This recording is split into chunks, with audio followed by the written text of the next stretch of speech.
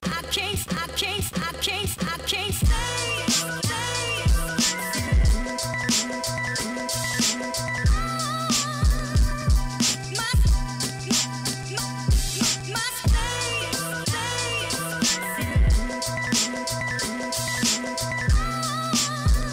two, 1, 2. 1, 2, 1, 2. So, Raluki, welcome to Let's Do Humans podcast.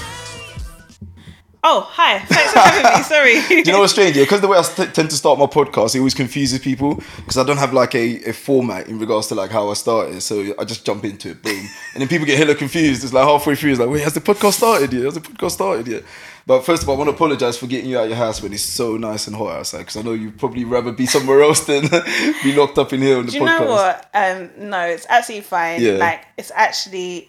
To be fair, I love the sun, so let me not even start complaining about it. Yeah. But it feels nice to be inside with some cool water. Fair enough. Yeah. Yes. It's not as cool, is it? Do you know what's funny? Before you came in here, I spent the last like 20 minutes, apart from doing my own work, like I was like trying to like chase the flies out of the room because I had my window open for like the last couple of hours and ended up being completely swarmed by flies. I was like, gosh, I got a recording coming up soon. I can't be having the guests like flapping their arms around and stuff. So I actually hate flies. Yeah.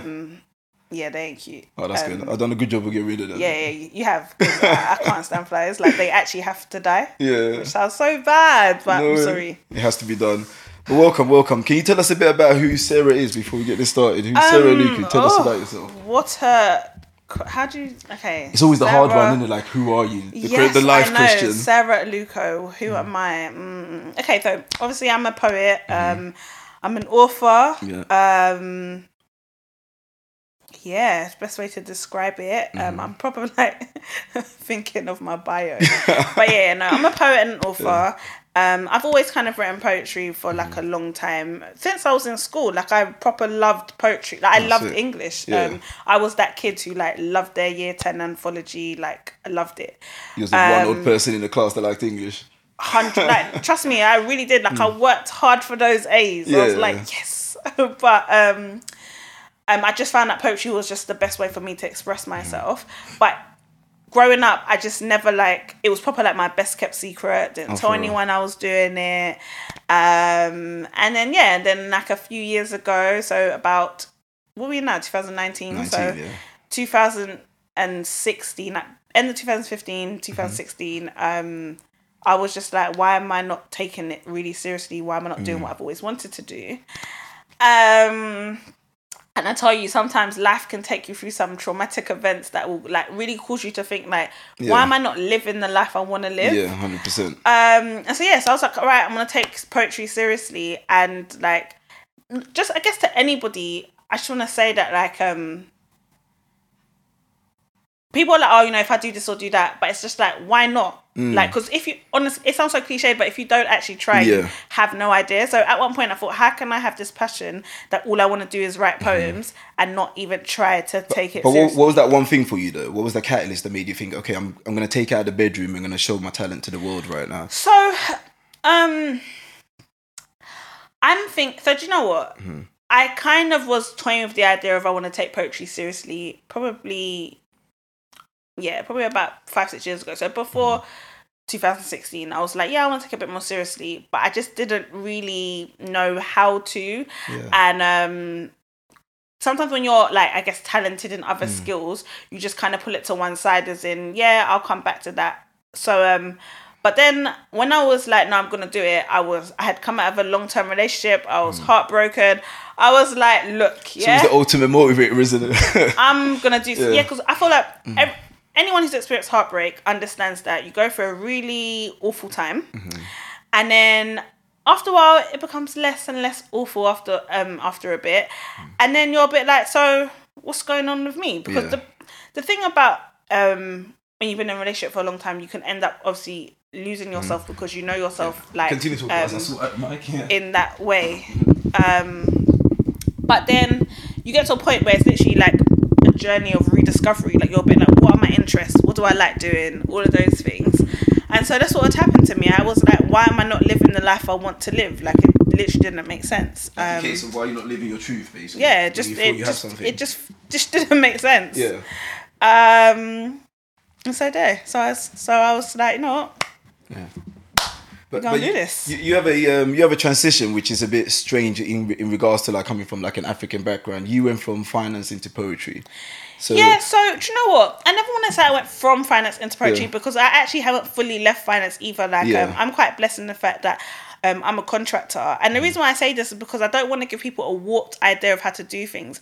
When you have a creative idea or whatever, yes, trying to figure out a way how you're going to monetize in that it is hard, Yeah. but it doesn't mean it's impossible. And I'm not an advocate for you want to do something so up and quit your job. Like, Just drop find a everything. way to work around it, and then like bit by bit, things will start to make sense. So luckily for me, because I am a contractor, I can go through periods of time where I can really concentrate on solely the creative stuff until like, which I'm working towards, to get to a point where I can eventually be like, all right, goodbye finance kind of thing.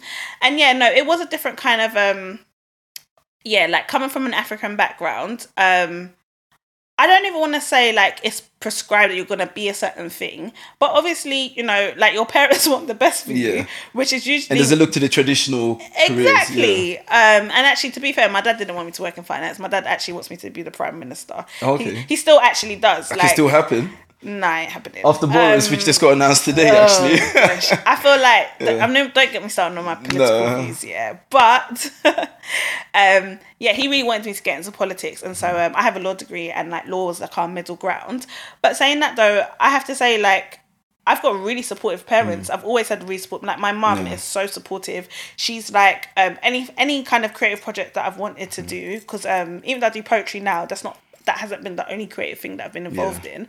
But my mum, she's been an investor for me. She has like been like, yes, if you want to do this. My mum's thing is that like, she knows how hard I work and she knows my mindset. So she knows that I'm not going to, like, she knows I'm not lazy. Yeah. She knows that if I really believe it can work, she's going to give me that space to be like, hey, figure it out. Yeah, of course, she's like any mum, so she worries. So every now and then she's going to be like, Mummy, all right? Yeah. Like, what's going on? You cool? But on a part, I'm actually quite lucky. Like, once I got past a certain age, then my parents just literally let go. I think they were just a bit like, all right, get through uni, then ease up. The thing with the support from parents also is that you have to give them something to support. 100%. Because most kids, they want their parents to support them, but they're not showing their worth, or they're not showing any source of like talent or any movements. They're just talking about things and not proving it. Because there's this notion that African parents don't support creative jobs and so forth. But one thing I've realized is that they do support it as long as you give them something to see, something to support. If you're just talking about it, then they're going to assume that you're being lazy or you're trying to find a way out, an easy way out. So it's great that you had your parents supporting you likewise as well. And ideally, when I have kids eventually, I want them to explore their creative sources, but I also want them to be active in doing whatever it is that they're doing. So what was your initial like inspirations when starting off in poetry?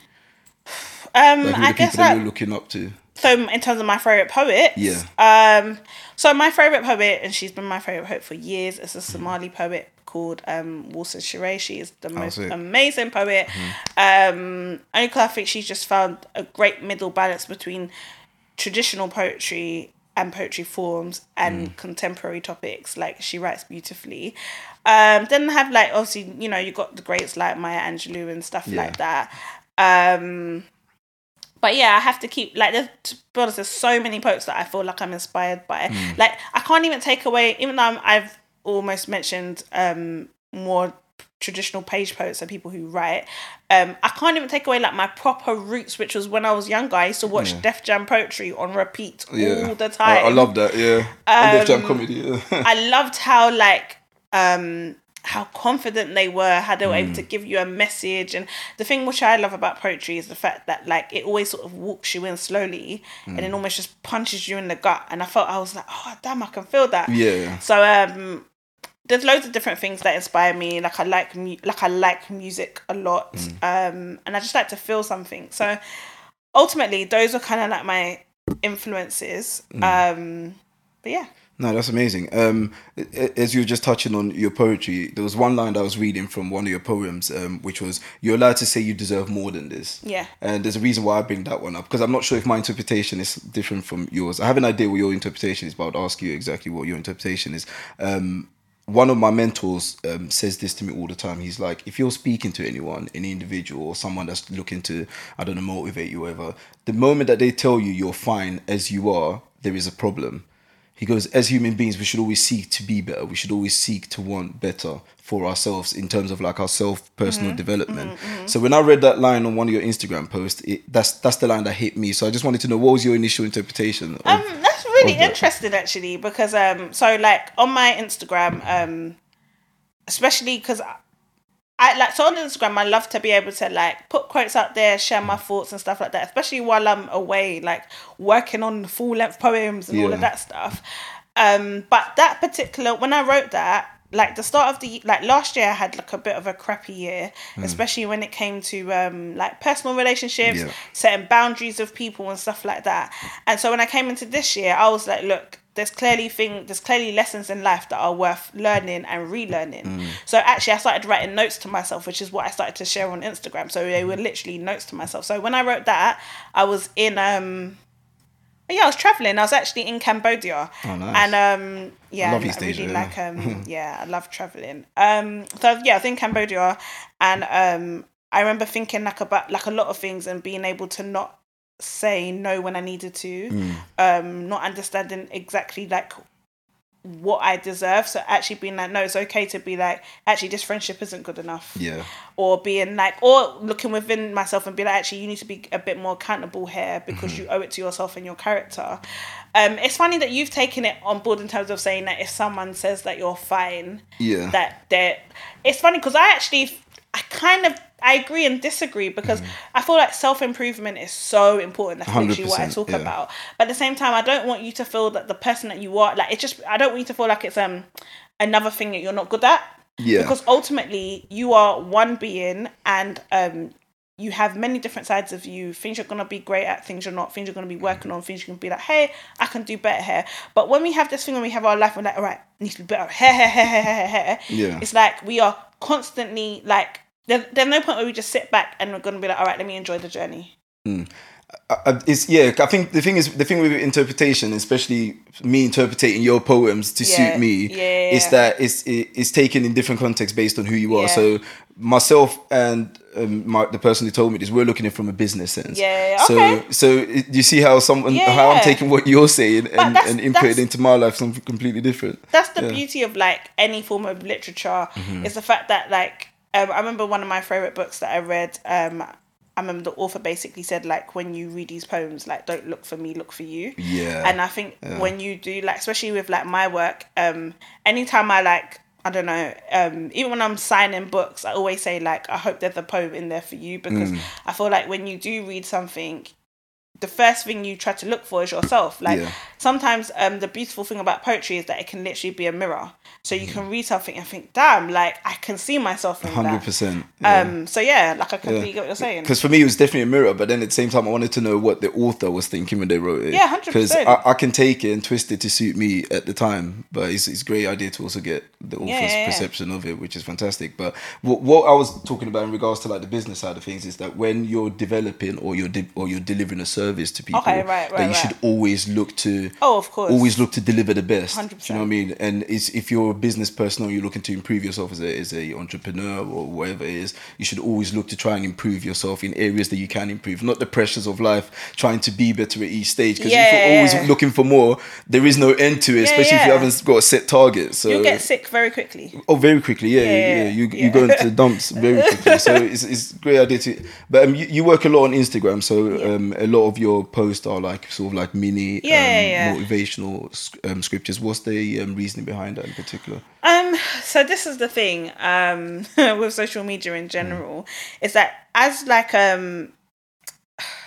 it's hard with any other service. You'll be able to be like, hey, this is the service, do you want to get it or not? Or this is me. Or if you're a musician, maybe you could have pictures of you on tour and stuff like that, which fair enough, there are pictures when I do shows and stuff like that, but I found that actually sharing little poems on Instagram, little quotes and stuff like that was like a really nice way of connecting with people.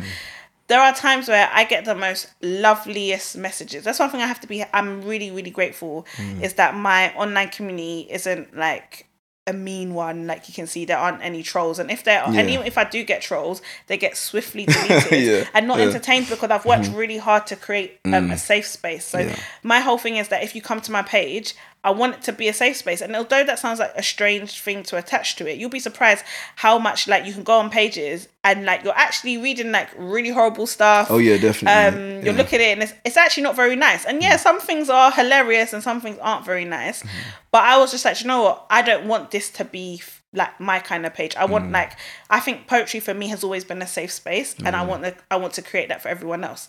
So actually me sharing quotes here, sharing my thoughts here, sharing bits of my poetry was my way of basically being able to connect with people. And the great thing about like Instagram and stuff like that is that you literally connect with people all over the world. And when people send you like literally like pages and pages and pages of explaining how certain things have touched them or advice or whatever, that's when you're like, oh, actually this is really and you're onto something, aren't you? Someone, so that's why I share on Instagram. I think what tends to happen is that usually your social media will be a projection of the energy that you're putting out there. So as you're talking about these meme pages, there's always horrible stuff on there anyway. There's like people having random fights. There's just ridiculously awful stuff. So you're going to attract those type of individuals. But if you're putting out a certain type of love and energy out there, you're most likely going to reciprocate that, which is ideal for the type of work you do and the energy you're looking to put out there as well.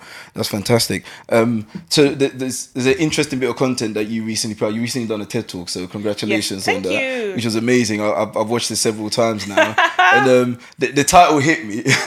It's like, no one's coming to save you, right? Or was that the title of your speech? That is, yes. Yeah. So can you elaborate a bit more about that speech and what was the motivation behind it and what was it about? So I had thought so when I was invited to give a TED Talk, I'm thinking like, what will I talk about? Where did that come from to start off with actually? What was the progression to get that TED Talk? I woke up and got an email. Amazing. Which is actually amazing because I know that with TEDx you can I think you can apply and all of that stuff. Yeah. But I literally just woke up, got an email, said we would love to have you be one of our speakers this year, blah blah. This is the theme. Would you be interested? And actually at that time I was meant to be in Vietnam. But so you cancelled your trip to do it? I went out later because I really wanted to do the TED Talk, which cost me money to move around.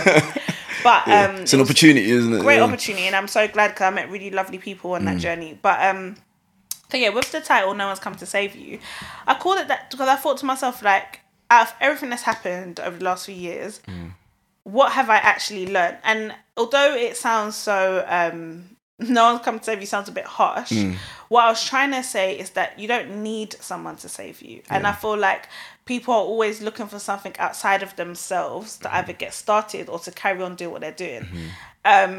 As I said in my TED Talk anyway, there's like loads of people who are like, there's always something else that you need to get. So you've started this podcast, which is amazing, but you could have easily been like, oh, well, I've got this really cool idea, but actually I don't have equipment. So now we're going to wait 200 years until you get equipment. And then you get equipment and then nothing else really happens. And then you can't improve what you do not have. Like, there's times I can read back some of my old work and I'm just there like, oh, cringe. But I also understand that that's always going to happen because I can only improve unless I start. Like when I started, it's part of the process and the journey. 100%. Like when I started this journey, I knew nothing about like poetry as an industry. Even in the wider sort of literary industry as well. Like it's like an industry like anything else, and it's really competitive and it's not easy. And so people might see like just a small quote here on Instagram, but they won't realize when you're working really hard because you are trying to, I don't know, attract an agent or you are trying to get a particular show or like whatever. Like there's and then sometimes I can end up like I've gone to. So when I knew I want to take writing seriously, I started doing like workshops and stuff like that. And people forget that it's like any other craft that has to be worked on. The same way you were in school learning how to write better and all the techniques. Those are like all the techniques you need. And you're up against people who have like MAs in creative writing and stuff like that. Was that a daunting feeling though? So let's say you walked into one of the workshops and you have all these people with like vast experiences and 100%. Catalogs, endless catalogs. Was that daunting? How did you overcome that? You just gotta stick at it. Yeah. Recently, so I'm part of a mentorship program in which basically I mentor young writers in Nigeria ages 19 to 25. Amazing. Yeah. But so I just finished like a 6-week session with my mentee that I had, and you'd be surprised like how much I have to almost remind them that yes, this can be really daunting, but do not let this demoralize you. Like I was giving feedback to a friend who's trying to write a novel yesterday actually, and I was trying to explain to him that what I'm saying to you isn't going to make you feel good, and even if you have to take a couple of days out, even a couple of weeks out, while you get inspired again, while you gather yourself up together, because you're going to come back to this.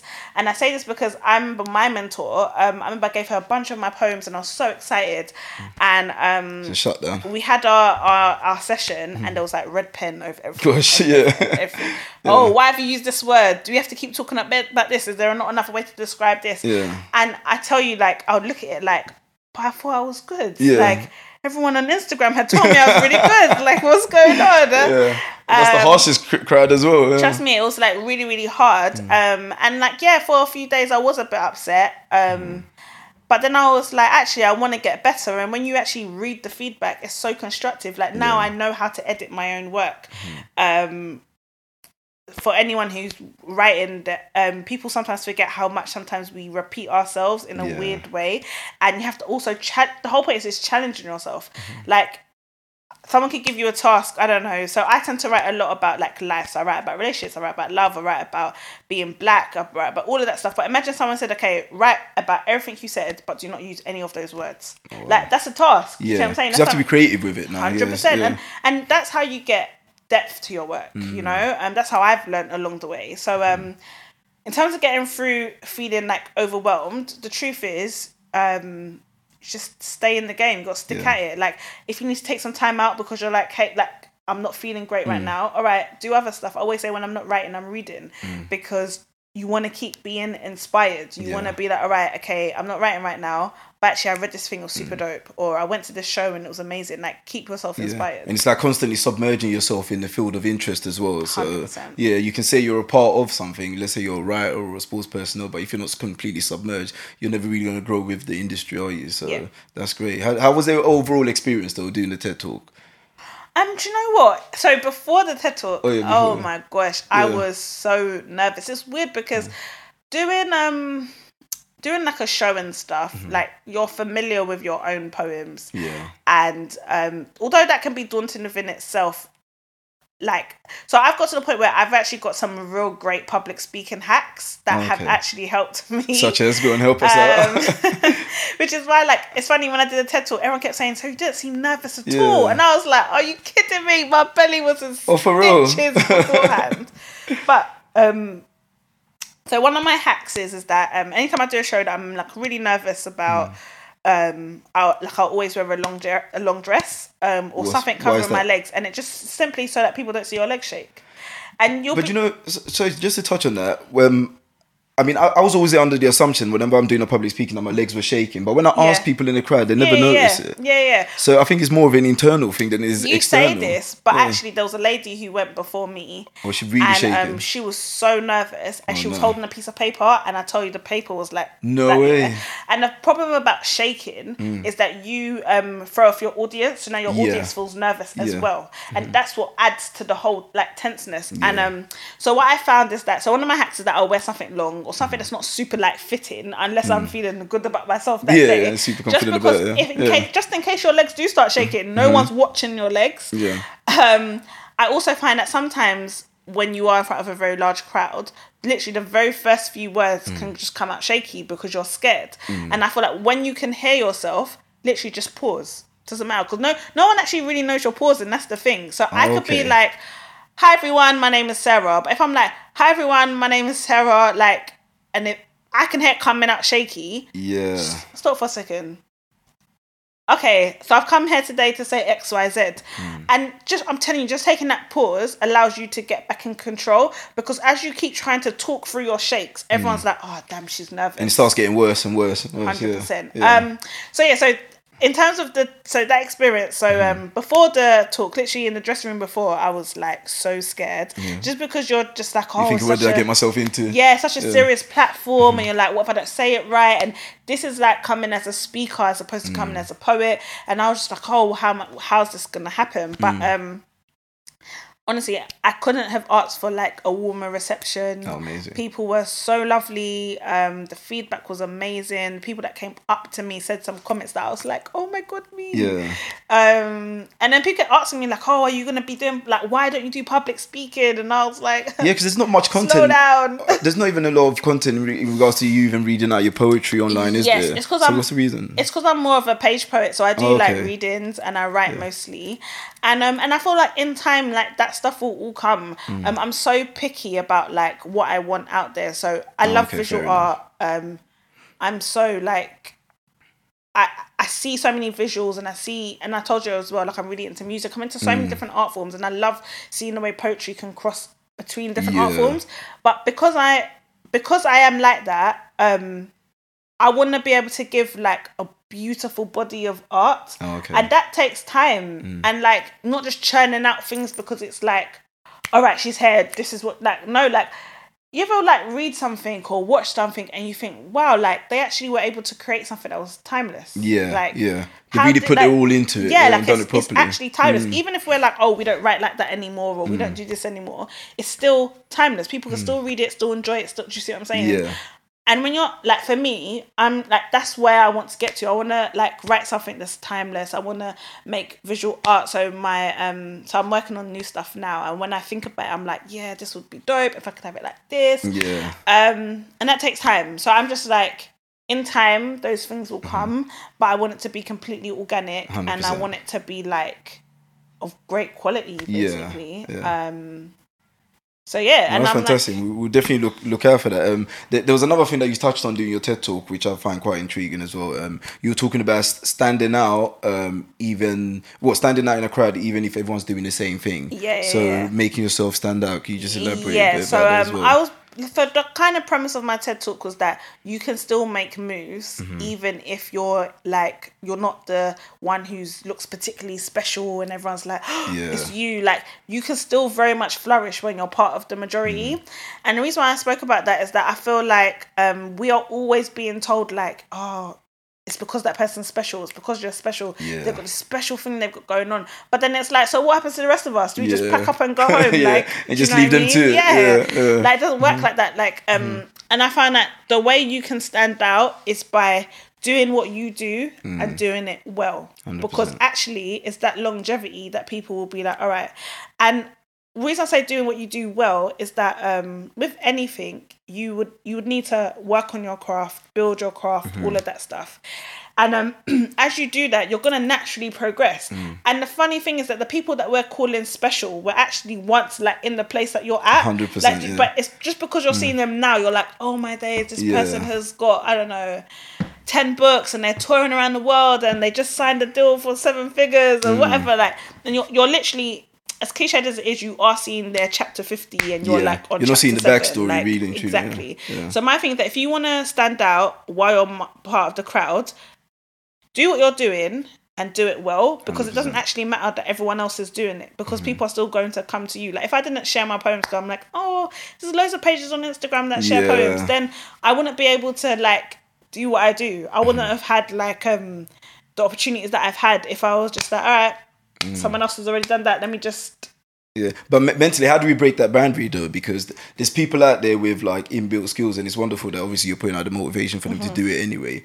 But how can we break that boundary of feeling shackled by the fear of our work not being unique or good enough? So I just feel like the only way you can break the boundary is literally watching more people do it. So like, I've done it, and then in that time I've had countless emails, messages, people calling me, oh, actually I've always wanted to write a book, how can I do it? Actually I've wanted to do this, how can I do it? And actually when they do ask me, my whole thing is that, are you willing to put in the work? Are you going to like, because I feel like as a creative especially, there is a duty to put out your best. And I feel like sometimes people see the end goal and they're like, yeah, I can do that, let me just wake up tomorrow and start doing it.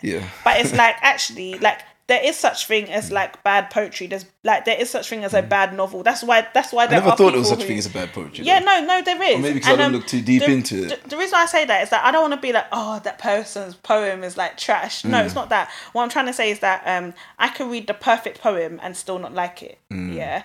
but it's still a good poem. It's followed poetic technique. It's got a great form in terms of traditional standards of literature. It's followed it. Do you see what I'm saying? Yeah. I might not necessarily like it, but it doesn't change the fact that it's a good poem. 100%. Do you see what I'm saying? So what I'm trying to say is that, like,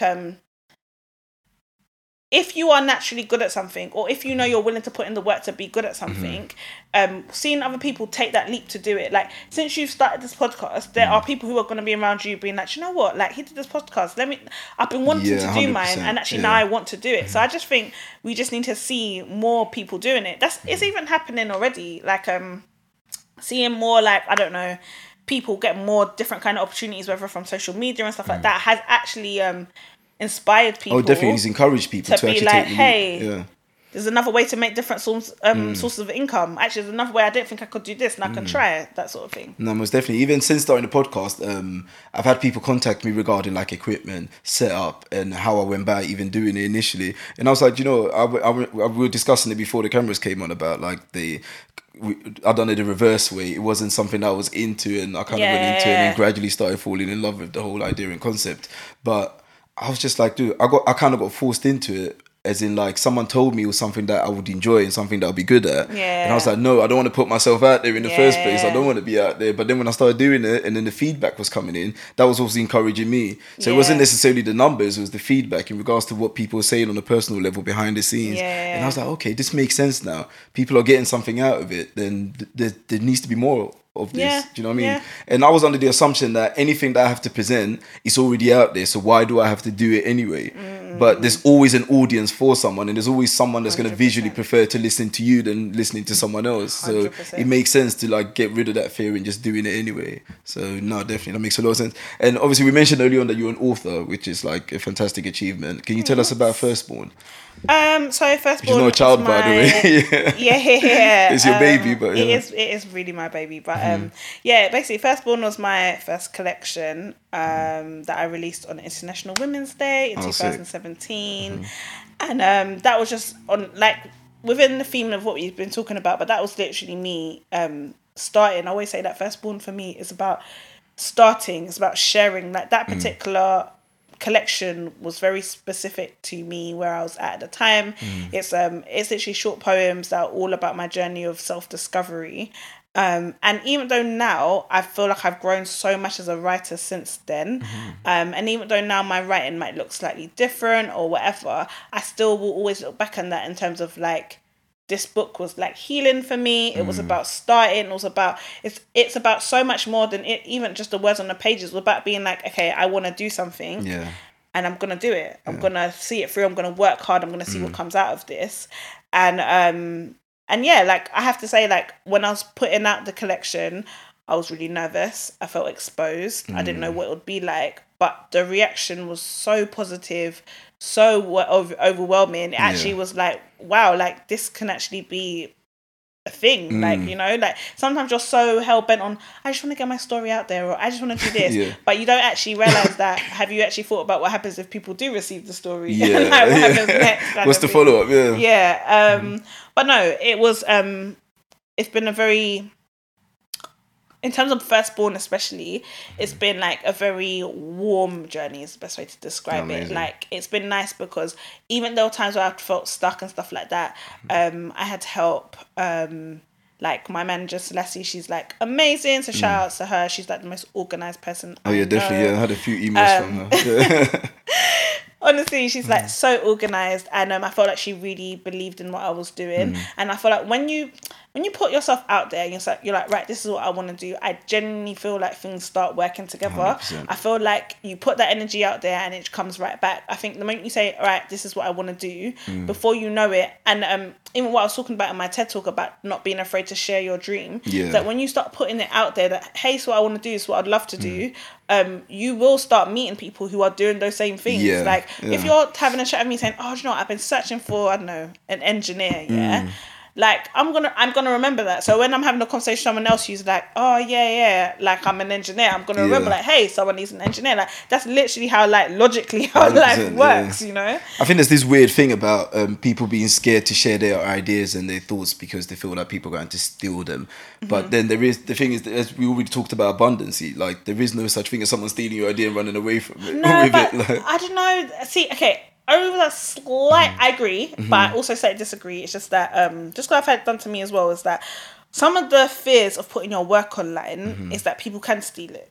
So like people can literally, you can literally put, like I get what you mean in terms of like the idea itself. No one can steal that I want to do poetry, for example. Yeah. But like I can put my work online, and I can be like, hey, credit me, my name's on it, and you can, because it goes so far out. You could randomly have, but the good thing about having a nice online community is that people will tag you and stuff. People will say like, hey, that's not yours, that's so and so. But that's if someone's trying to claim it as theirs though. It's different if they're sharing it for sharing's sake and then claiming the whole of course thing. Because if I was to post one of your poems right now and not credit you and be like, oh, look at this wonderful piece, like it's different to me saying, oh, look at this wonderful piece which I wrote. You'd be surprised. Or do people still do that? Yeah, people still if people can still people's identities, and if they're the whole program catfish, then people are more than happy to store your works. 100%. Which is a shame because it's like, guys, don't do that. But I've also learned that also comes part of the territory, which is why now I've actually been a bit more protective over what I put out there because from 2 points of view. One, a business point of view, like when it's like when you are like paid to like do readings, write poetry, whatever. Actually, what people don't realize is that when you're putting on Instagram and putting it for free. Do you see what I mean? True. So then that's why I've come more to like kind of sharing my thoughts and stuff like that. And plus it's Instagram, so you can't really put full length poems anyway because people aren't really consuming it like that anyway. So now I'm like, don't get me wrong, it's fine. I can put out short quotes, I can do stuff like that, and it's nice. And it's nice to start dialogue. I like starting dialogue, so it's nice. But in terms of like actual poems, you got to remember that if you want to like write a book or you're trying to write a manuscript or a collection, like you want someone to buy it. So if you put it for free, so you have to use something to entice them to then want to seek more, and then the more comes in the back end. But so when you were putting out the book, as a journey, did you seek out professional help beforehand, or did you write the piece and then? Like I was kind of saying in my TED talk, so I had written my manuscript, right? And I think it was so different to the process of writing a manuscript now because I wasn't trying to write a manuscript. I was literally just like, I had so much in my mind. I was really, around that time that I was really, a lot of the writing was so emotive. So I was really like, oh, do you know what? Let me write, this is how I'm feeling, blah, blah, blah. So I realised that, I've got all of these poems and this feels like something. It feels like a lot of work, basically. And so then that's when I set up a focus group because I really wanted feedback because writing can be very lonely and self-indulgent. And some mornings you can think this is fantastic and others you can think this is awful. So you need feedback. Like, do people feel anything? What are their thoughts on it? Blah, blah, blah. Anyway, the feedback was super positive, which really encouraged me. Who's the feedback from? I literally set up a random people. So people I knew, people I didn't know as well. People like, just because I want like men and women, just so I can get like, anyone who I could gather together, I gathered them together. And I really appreciate that, especially my friends who took part in that because that really helped me because if anything, it was like encouragement to be like, I think you could do this. You've got something here now, yeah. And then it was the whole process of, do I get a traditional publishing house? Do I do it myself? Blah, blah, blah. How did this work? And I think the most of my journey, I felt so out of depth at that time because I knew what I wanted to do. I knew I wanted to release it. I knew all of these things and I could literally visualize my book in my head, all these different things. But then I was like, I don't know how to do this. Yeah. you know? Then comes the process. But I started doing research. I talk about this in the TED Talk, but I started doing research. Because when it's your dream, you can't afford not to do research. 100%. And actually, there are some things that you will learn along the way. So for me, I learned that actually there's loads of opportunities for poets. There are like prizes, competitions you can win where the prize is that they will publish your book for you. Like there's so many different things that you learn along the way, but you don't always know until you are in that industry.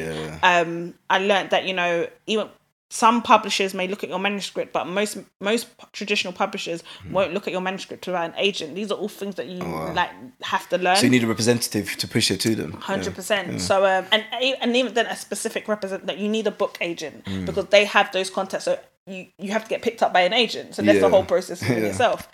But I knew within me that I wanted to start. So even when I did get so I got an offer, and at first I was like, yes, I've made it. This is fantastic. How do you get the offer though? So let's just take this. So I found the publisher who they're based over here and in New York, and I think. And you contacted them with your work. And so I like online. I found that they were taking submissions. They also looked at poetry collections, blah blah blah, and that you didn't have to have an agent. So I was like, let me submit it. But at that time, I didn't even know if they'll get back to me. Didn't know what they'll say. So I was like, I still got to figure out how this can go.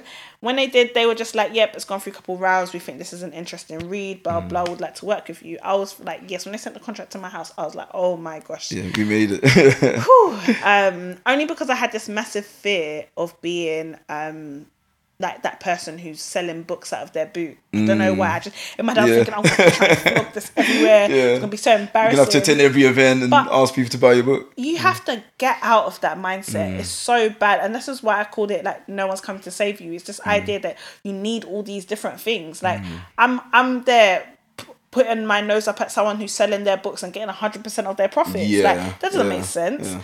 They're building a direct connection with the consumer as well and their fans. 100%. Do you know what's crazy? Because even if you get your book published, you don't get you self-publish it or whatever. When you do a show, it's those people who are directly in contact with you who want to buy your book. And I learned that definitely learned that. And those are like your most loyal customers, your most loyal fans, your most like those are the people that like stick with you. So once I got myself out of some, I guess, preconceived ideas and that kind of mentality, I was actually more open to trying to do it myself. When they came back to me, gave me the offer, I read it again, tried to get advice, all of that stuff. And the truth is, it just wasn't good. It wasn't good for me. It wasn't good for my book. Yeah. The timescales didn't work for me. What they were offering me didn't work for me. And I was just like, there has to be another way. And the reason I say important to research is that I started to look at people who were literally in the place that I wanted to be. And when I looked at their journeys, I found that loads of them had self-published or at least started out self-publishing before being taken on by a major publisher later. And the game has changed. People want to know what you're bringing to the table before they're investing into you. And that's the reason why, like I was saying before, it's not always about... It's not, no one's saying that this way is the right way, this way is the wrong way. That's not what I'm saying. What I'm trying to say is that you need to be in a position of power to be like, actually, what is best for me at this particular time?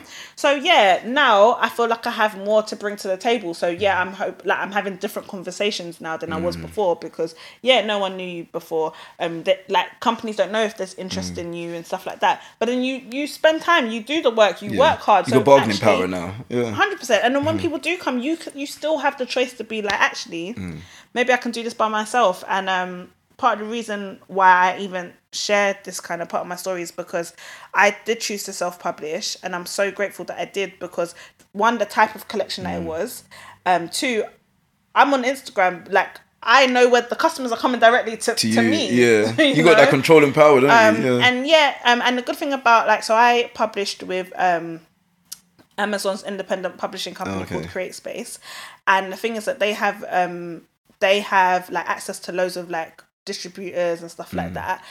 And so before, I remember when I went to self-publish, someone said to me like, oh, you know, like your book will never be in major bookstores and stuff like that. But my book's in like Barnes and Nobles, like really big do you know what I'm saying? So like, yes, it can actually happen. It's literally all over the world. Like sometimes if I like Google where the book is, I'm like, sorry, like how'd you get there? What's the weirdest places ended up that you found? So there was like a bookstore in, actually no, there's like a couple bookstores in India that stock it. Oh wow. And then I think the thing that was weird wasn't so much as that it was on eBay, and I found it very weird because I was like, because eBay seems like an independent seller that's flogging your book. And but that also made me feel uncomfortable. So what I did also want to say, there's pros and cons to all of the journey. So I started to do it myself, and I guess the share in terms of royalties was more. But actually going through like Amazon, there are times where you can see very little of that money as well because it's gone to so many different retailers.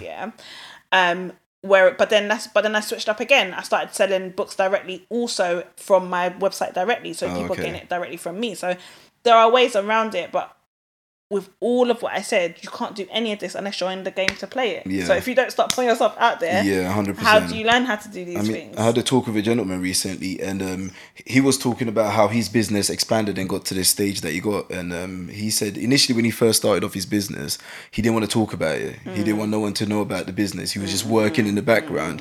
But then someone had told him that he should start opening his mouth and talking about what he does. So he realized that every time he went into an event or anytime he met up with someone, he was like, oh, by the way, I do this, I do this, and I do that. And randomly, somewhere in a pub, he ended up meeting a gentleman who ended up giving the biggest opportunity of his life. So he went from a business, he doesn't really want me to mention who he is, but he went from a business that was like, I think like £250,000 in deficit from loans that you're taking from family and friends to this one opportunity from a guy he met in a pub. The following year, he took orders of about 15 million gross. Wow. Just from him opening his mouth and speaking to a random person in a pub. So this person gave him an opportunity, which then meant that his business was taking ridiculous orders from the following year onwards. Yeah. So he just emphasized to me that I need to start talking more about what I do and 100%. What it is I'm trying to get out there in the world. So if I'm doing a podcast, when I do meet people, be like, oh, I've started a podcast, by the way. Check it out. Do you know what I mean? Let me know what you think. You got to forget, like, you can't forget that people identify with people. Yeah. And like what I found, like, so I remember when especially when I first started doing poetry, people were so like drawn to me, and I kept saying, why do people believe that it's gonna be good? They haven't even read it, they don't even know. Like, you know, they just hear poetry like, it's like, why do you believe me? How do you just believe this could be awful? It's not, guys, I don't think it is. But that's great. What I'm trying to say is that it's because people identify with you. It's usually when people are investing, they invest into a person. 100%. Very rarely it is what they're actually doing, because there are loads of ideas out there.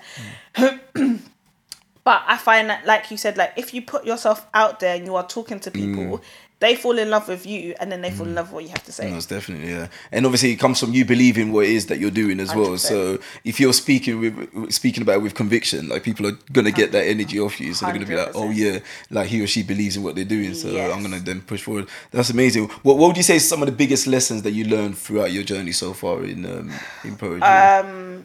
You are not always going to be inspired. Just because you are doing what your passion is doesn't mean that you won't get tired. Drained. It's so funny because you can be doing what you're passionate about and still feel the same sort of feelings that you do from like a job you hate. Because at the end of the day, it's still like there's still work that's involved. You still can get mentally drained, and actually sometimes I always have this big fear of like poetry feeling like a job, but then it's hard because as you get more successful, quote unquote, that's what tends to happen. But because it's so close to you, you're like, so when you have like deadlines, commissions, whatever, and you're thinking, but I'm not feeling inspired, but I need to write about whatever, those days are hard because you're like, all right, how are we going to rev up this engine? But that's how you also train yourself to be a better writer and a better poet, because you can't always wait. So if you're the type of person who writes when you are down, which a lot of people tend to do, because that's where like raw emotion tends to come from.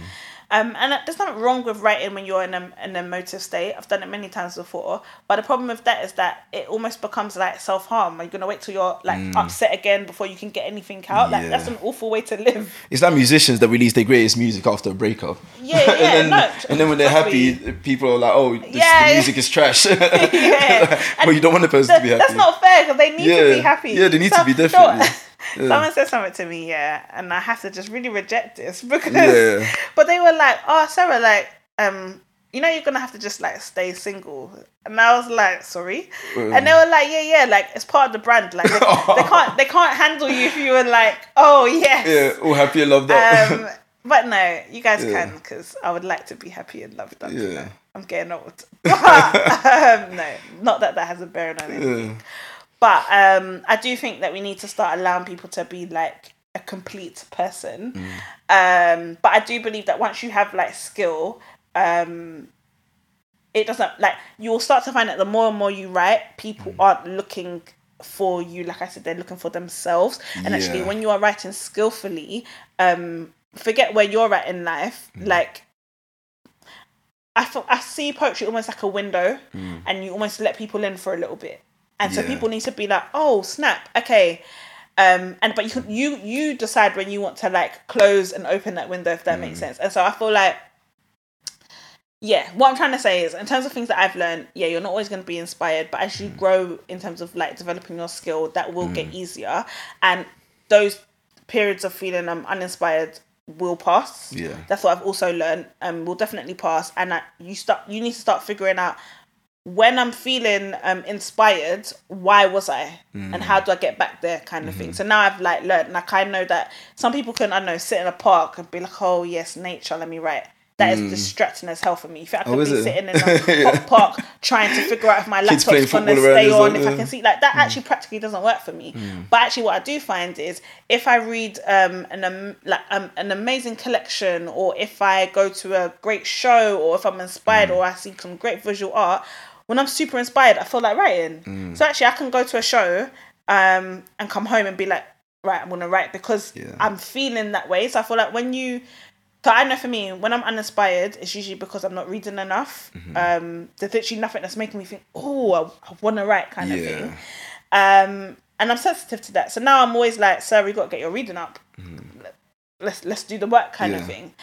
So yeah, that's probably the thing that I've learned along the way. Also, I've learned that not everyone is going to believe in you at first, but that's perfectly fine. To be fair, I have very low expectations of people in general. Yeah, I think that's a way of overcoming it as well. Yeah. But only because I really see people as human. Like, I see my parents as human. Like, but it took me a long while to get there. Like, I really see people as human, so who are flawed. So I don't expect people to be like. So if you say to me, "Oh, Sarah, like, my dream is to be a world famous podcaster," I can say yeah, but it doesn't mean I'm checking on you every week to say how's that dream going and stuff like that, because unfortunately not everyone will do that.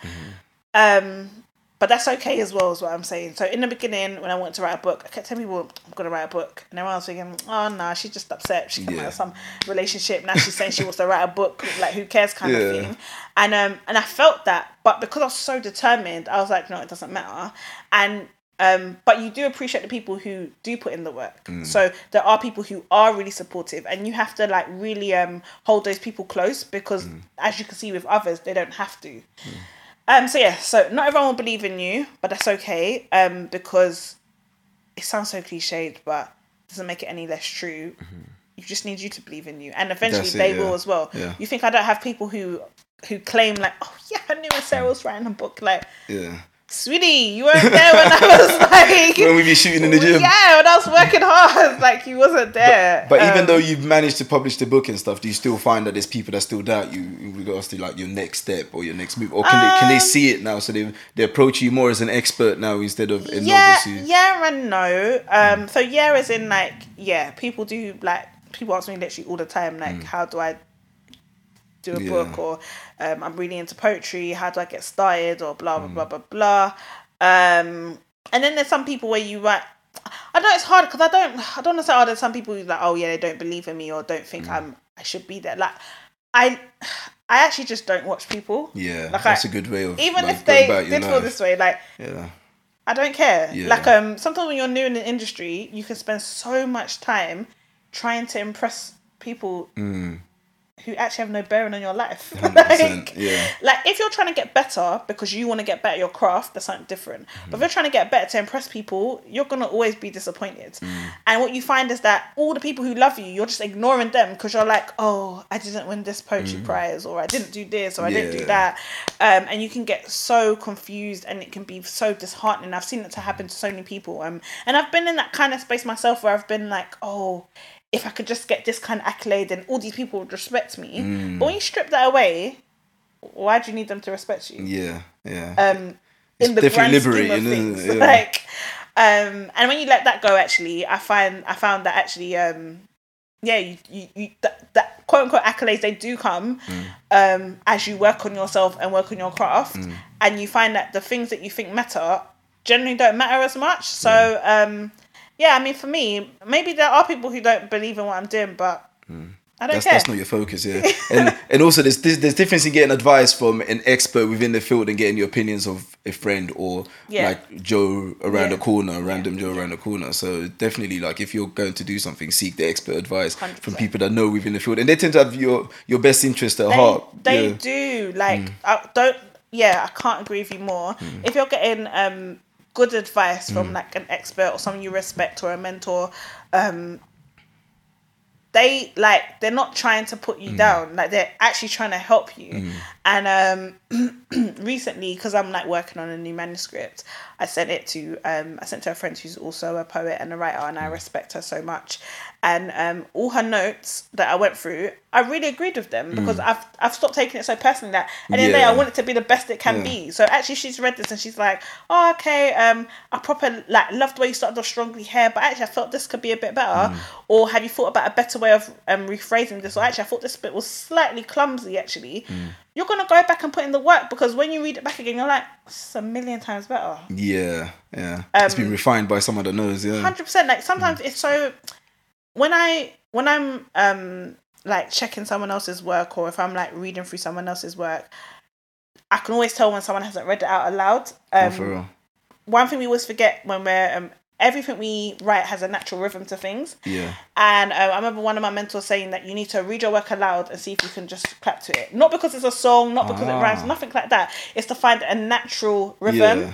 And you find that sometimes when you read something aloud, it just, like, even when you're, I don't know, if you're writing a long worded email, you can, when you read it aloud, you think, that doesn't sound right. That sounds all over the place. Because you're hearing the words, and we forget to do those things. And so that's what I mean by it's really good when someone's giving you feedback, that you just remember, like, they're trying to help you. Yeah. Don't want people out there who aren't very nice, then don't give your work to them. But if you give it to someone who you trust, and not just within writing, any field, if you're like asking for feedback, just be open to receive it. 100%. That's all. Yeah.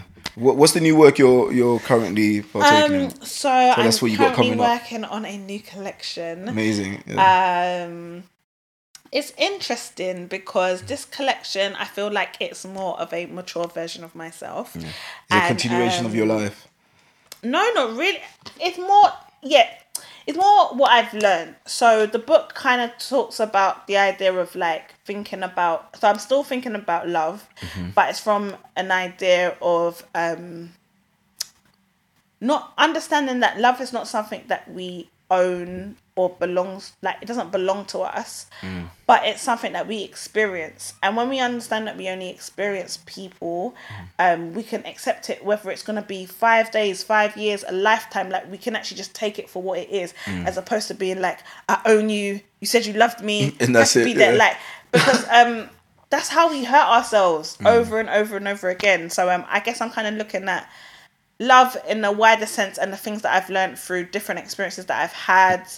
The book has so many has themes of like still being black, being a woman, navigating a world where is you there mini feel poems like you're in this book, unwanted. by the way? Just to clarify. No, actually, so it this like a book book actually no. So this book is still a collection of poetry, but it has extended prose, which are kind of similar to, best way to describe it, extended prose is like almost like short stories. Oh, okay, so So there's like some extended prose, but there's also short poems as well.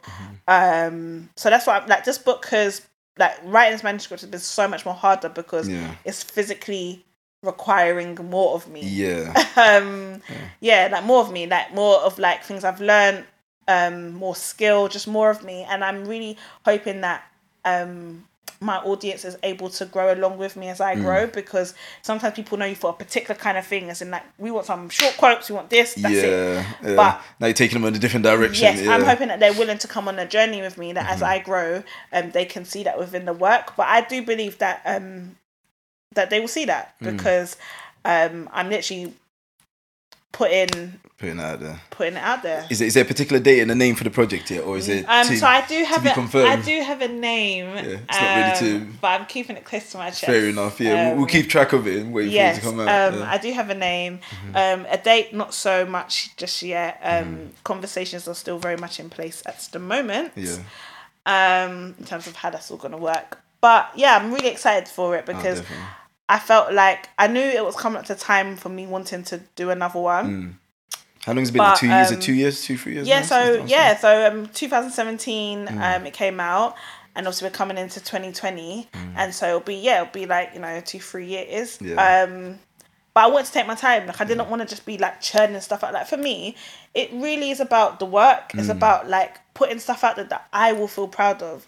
Aside from anything that comes out of it, I've always wanted to write a collection, because I said to myself, imagine if your grandparents like wrote a poetry collection. Yeah. Think about how much you'd understand them. You'll be so sick. Like, do you know what I mean? Like, I want like years to come, and maybe it's literally my ego, but I want like someone to read it and be like, wow, I really understood her.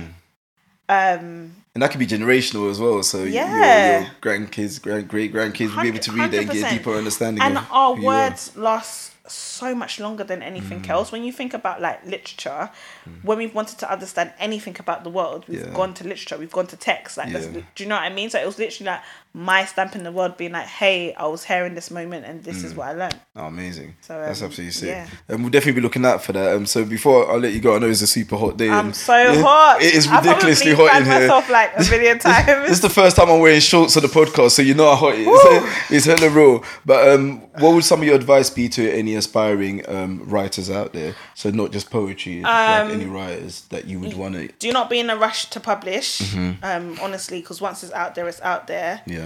I can't stress this enough. Do not be in a rush to publish. I get so many emails from people who are like, I'm ready to publish, I want to do this. How did you do it? And it's like, how many times have you gone over your manuscript? How many times has it been edited? How many times, like, because honestly, it's about the work. Like, if you want your book to be successful, have a damn good manuscript, and then no one can like test it, because it's such a beautiful piece of work. So I can't stress enough, do not be in a rush to publish. Like, work on your manuscript, let it go through a process of editing. Editing's always the hard bit. Like, getting those notes back and having to fix it, that's hard, especially when you are so protective over your work. Sometimes it can feel like a jab to you, but it's not. It's because the work can get better.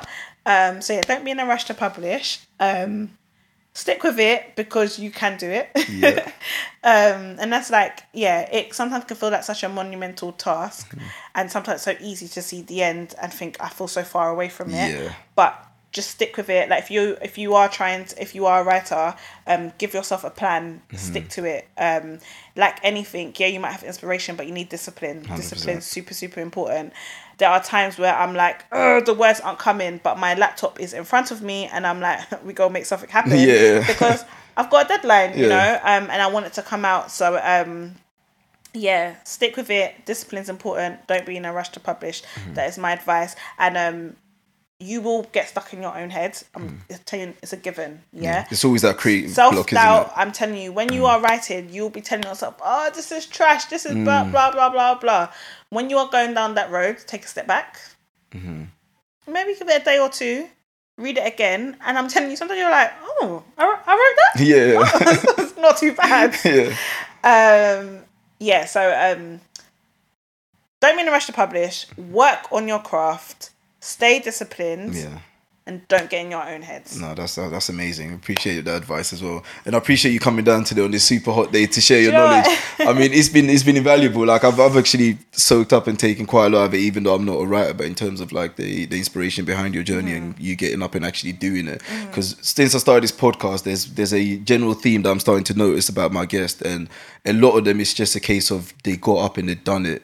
Like, regardless of all of the boundaries, all of the negative energy they had initially, all of the doubts, they just got up and done it. And when they did do it, there was a ricochet effect, which I can see in your life story as well. So there's a ricochet effect of doing and seeing the initial results. And there's a quote actually that I read that it was a talk that I was listening to, and the lady was talking about passion, and she had a different twist on passion. She said there's no such thing as one dimensional passion, but what passion to her is the energy that she puts 100%. Into anything that she does. 100%. Absolutely anything that she does. And then when you start seeing the results, that's when the true passion comes out. 100%. Do you know what I mean? So for instance, when I was younger, if I wanted to be a footballer, but it didn't happen. But if I did become a footballer, or if I did start seeing progression, and I was that top tier guy, I would have ended up developing that passion for it. 100%. So sometimes what we need to do is like we're rubbing the stones against each other because we're not seeing fire. We're like, oh, now I'm gonna give up. Now it's dead. But if you're constantly pushing and you're constantly going at it, when the fire does come, it does light you up, and you do develop the passion for it. So like that's perfect. I completely agree with that. And sometimes because you've got so much energy and all that passion, it can get quite confusing when you're good at multiple things. Yeah. But yeah, I can't agree with what you said more. Yeah, 100%. Yeah. And focus is obviously an essential part of that. But yeah, I really appreciate you coming in today. So hopefully we'll definitely catch up another time where like it's slightly cooler, or I've got a silent little fan or aircon built in here somehow because I am struggling. But yeah, appreciate it. We'll definitely catch up again. So amazing. Thank you. Thank you. Boom. Thanks for that.